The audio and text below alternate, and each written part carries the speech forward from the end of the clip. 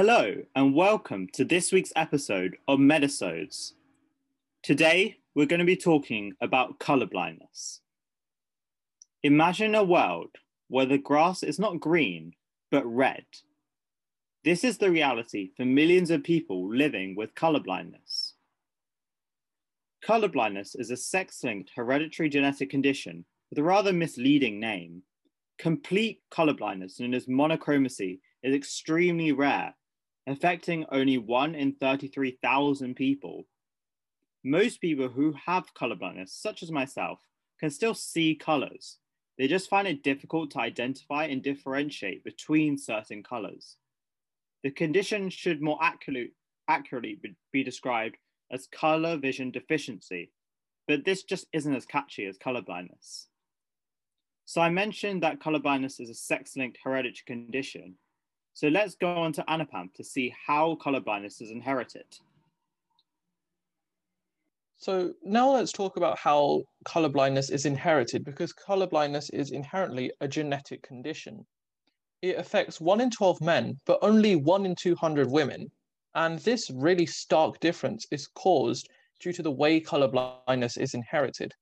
Colour blindness is caused by faulty or absent cones or faulty optic nerves, and the genes responsible for these parts of the body are found on the sex chromosomes, specifically the X sex chromosome.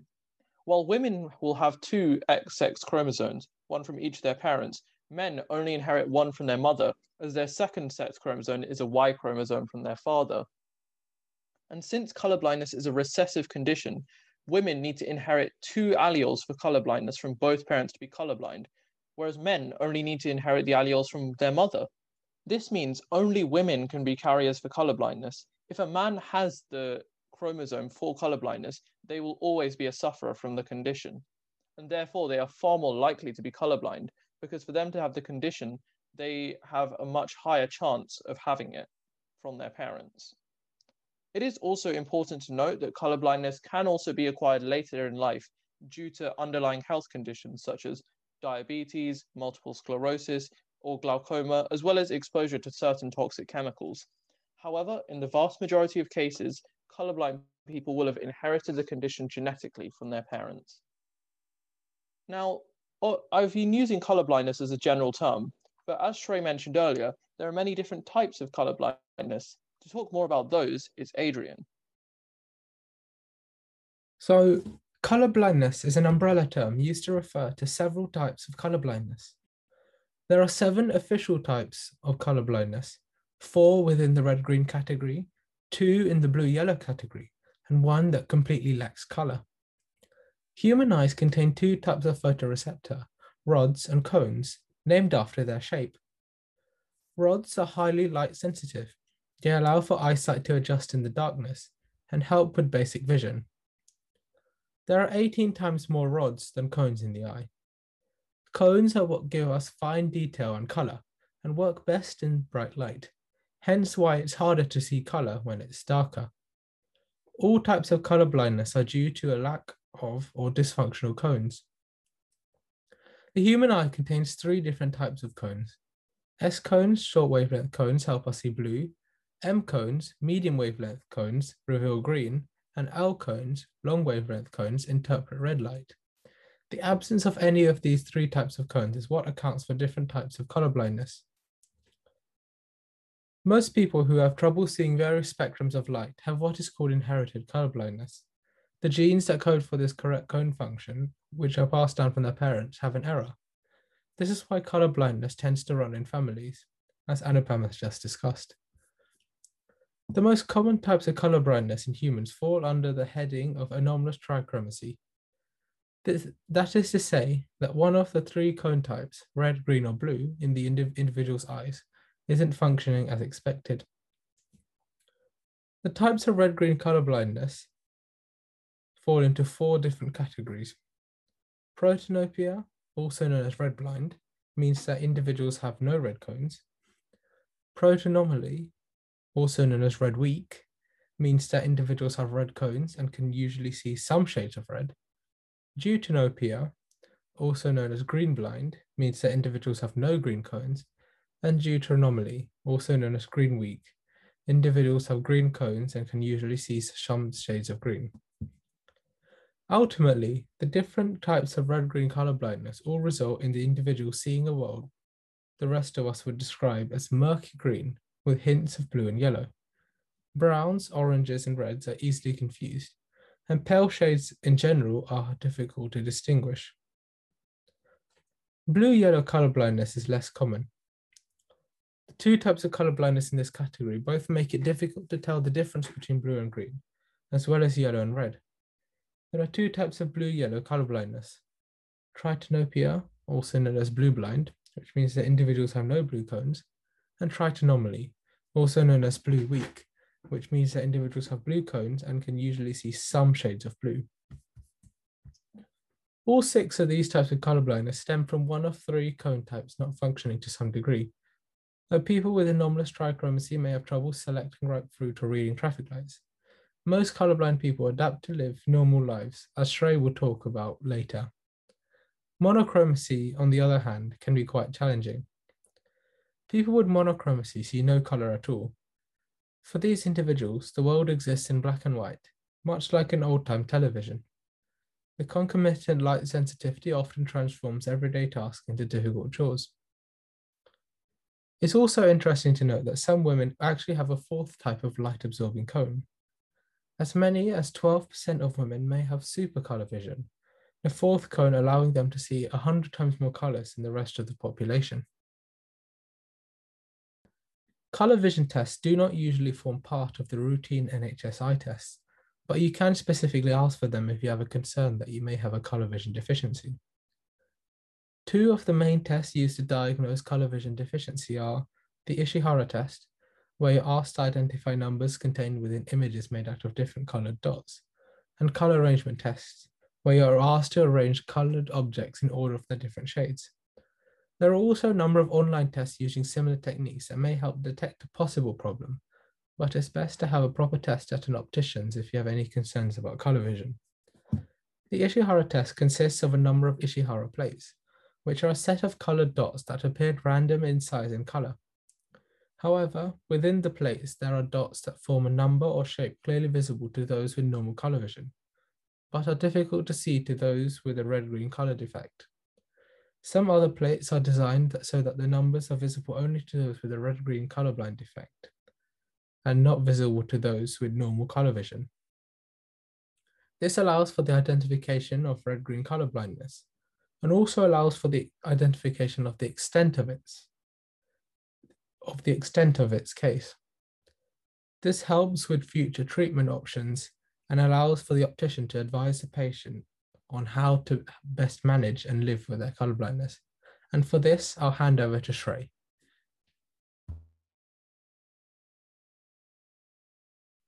The severity and effect of color blindness on a person's daily life can vary massively from person to person, even if they have the same type of color blindness.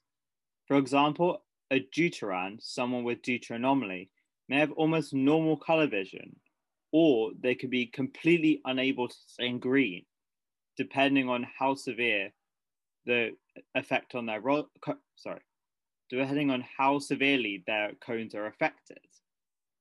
A common and obvious problem is traffic lights. Many colorblind drivers may not be able to differentiate between the colors, so rely on the position of the lights, whether the top, middle, or bottom light is turned on, in order to know where to stop or go. Although in most countries, it's still legal to drive even if you're colorblind, and it's an exemption that's given by the DVLA when you apply for your driving license. A similar problem occurs with safety warnings and signs. Red warning lights may be perceived as green, and therefore a colorblind person may not realize that they are in danger.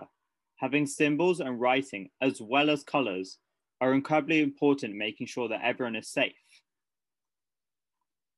Another hazard is cooking. Cooking can be tricky even for people lucky enough to have normal color vision, but it's even more challenging for those who cannot recognize color changes, especially when cooking meat. Colorblind people tend to play it safe and overcook food. However, the greatest challenge lies in the classroom. In primary school, colouring pencils with the colours labelled on them saved me the ignominy of having to ask the teacher what colour they were. Teachers and support staff need to have training so they know how to adapt their lessons to be as inclusive as possible. There are likely to be many people who are colourblind within a class. Some of them might not even know. 40% of colourblind people leaving secondary school don't know they're colourblind. This can have terrible consequences for their mental health. Certain careers are impossible for those who are colourblind, such as being a pilot. Imagine if you had passed all the tests to pursue your dream of becoming a pilot, only to be told at the last step you couldn't get your license because you failed the medical due to your colour vision. Happily, for me and the 300 million people colourblind worldwide, technology is making daily life a bit easier. There are now apps that can identify colours for you using your phone's camera. All you need to do is point your camera at the item and you will be able to identify it will identify the colour for you. This is especially useful when trying to buy fruits in the supermarket to check that they are ripe. There are also increasingly colourblind modes on apps, websites, and games and devices, and these are becoming increasingly common as companies realise that a significant proportion of their customers perceive colour differently. So we've talked a bit about the challenges of living with colour blindness, but let's look into how it can be treated. Color blindness is very hard to treat due to the fact that it is a hereditary genetic condition. Currently, the best solutions to treat color blindness are known as tinted lenses. They block certain wavelengths of light where the spectra of the cones overlap with the use of rare earth metals. Using this concept, the lenses make it easier for colorblind people to differentiate between different colors. The inventor of the lenses originally designed them to be for doctors performing laser eye surgery, but when he gave one of the lenses to his colorblind friend, the lens's potential to help colorblind individuals was discovered. However, these tinted lenses are not the perfect solution to colorblindness and do not work for all colorblind individuals. One of their biggest limitations is that they only work for people who have red-green colorblindness. Although this is the most common type of colorblindness, it does not offer a solution to help people with other types of colorblindness, such as blue-yellow colorblindness and complete colorblindness. Another limitation with tinted lenses is that Another limitation with tinted lenses is that they do not restore normal color vision. Instead, they make colors more vivid. Tinted lenses can be part of glasses or contact lenses. As mentioned previously by Shrey, visual aids are also a possible solution that might help colorblind individuals recognize colors, for example, by using apps on your phone. There are also a few things that colorblind people can do to remember what color certain things are. So as mentioned previously, remembering the order of colors in a sequence is really important, for example, in identifying traffic lights.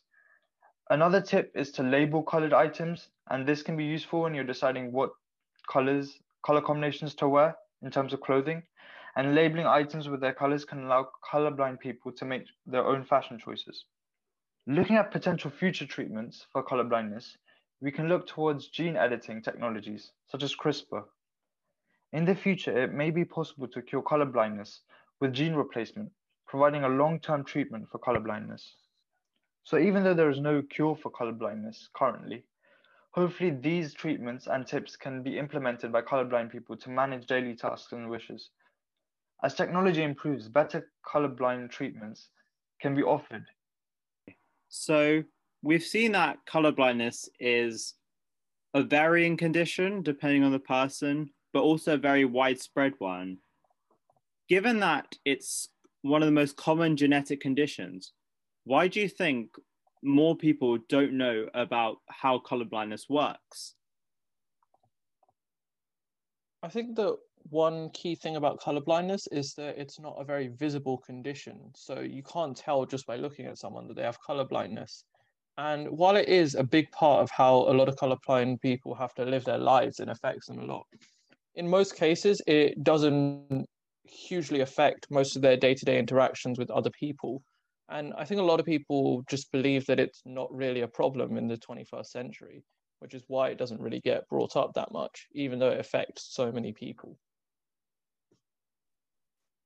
And what's more, they can't really compare their vision to what normal vision is. And there's no such test that would allow them to do that, because whatever they see is color vision deficient. So there's no easy way for them to see if they do have color blindness, and they have to book tests. And oftentimes people won't book tests if they aren't suspicious of potential color blindness. So this means that because people are less aware, they're not going to be booking as many tests or booking the tests that they need to identify their color blindness. So they just end up living with it and not knowing. Well, I think that the lack of early screening programs for identifying color blindness is another potential factor why they might not be like color blindness might not be identified in like the early stages of life. So I think that having screening tests for people who have color blindness running in their family would be really useful for identifying people with color blindness. Yes, I think we raised an important point that really, ideally, all children should be tested for color blindness because it'll save them a lot of pain later in life. But apart from this, do you feel more could be done to help to adapt to the needs of colorblind people? Well, as mentioned earlier, when it came to the examples of crayons, labeling things is a great way to help colorblind people understand what something is. And while color coding things is useful for people who have normal vision, I think we need to be careful that things aren't assumed to be understood just because they're color coded, especially in the case when you're dealing with colorblind people. So we've seen that color blindness is a condition that many sufferers are unaware that they even have. Children struggle through school thinking they're stupid because they keep getting their colors mixed up. And teachers don't know this and just assume that they don't know their colors. Everyone knows someone who is colorblind. So why doesn't everyone know what colorblindness is? I hope we've helped you to understand this condition, which affects 3 million people in the UK. And hopefully you'll have greater sympathy for us colorblind folk. Thank you for listening to this week's episode. Remember to like and subscribe, and we'll see you in the next one.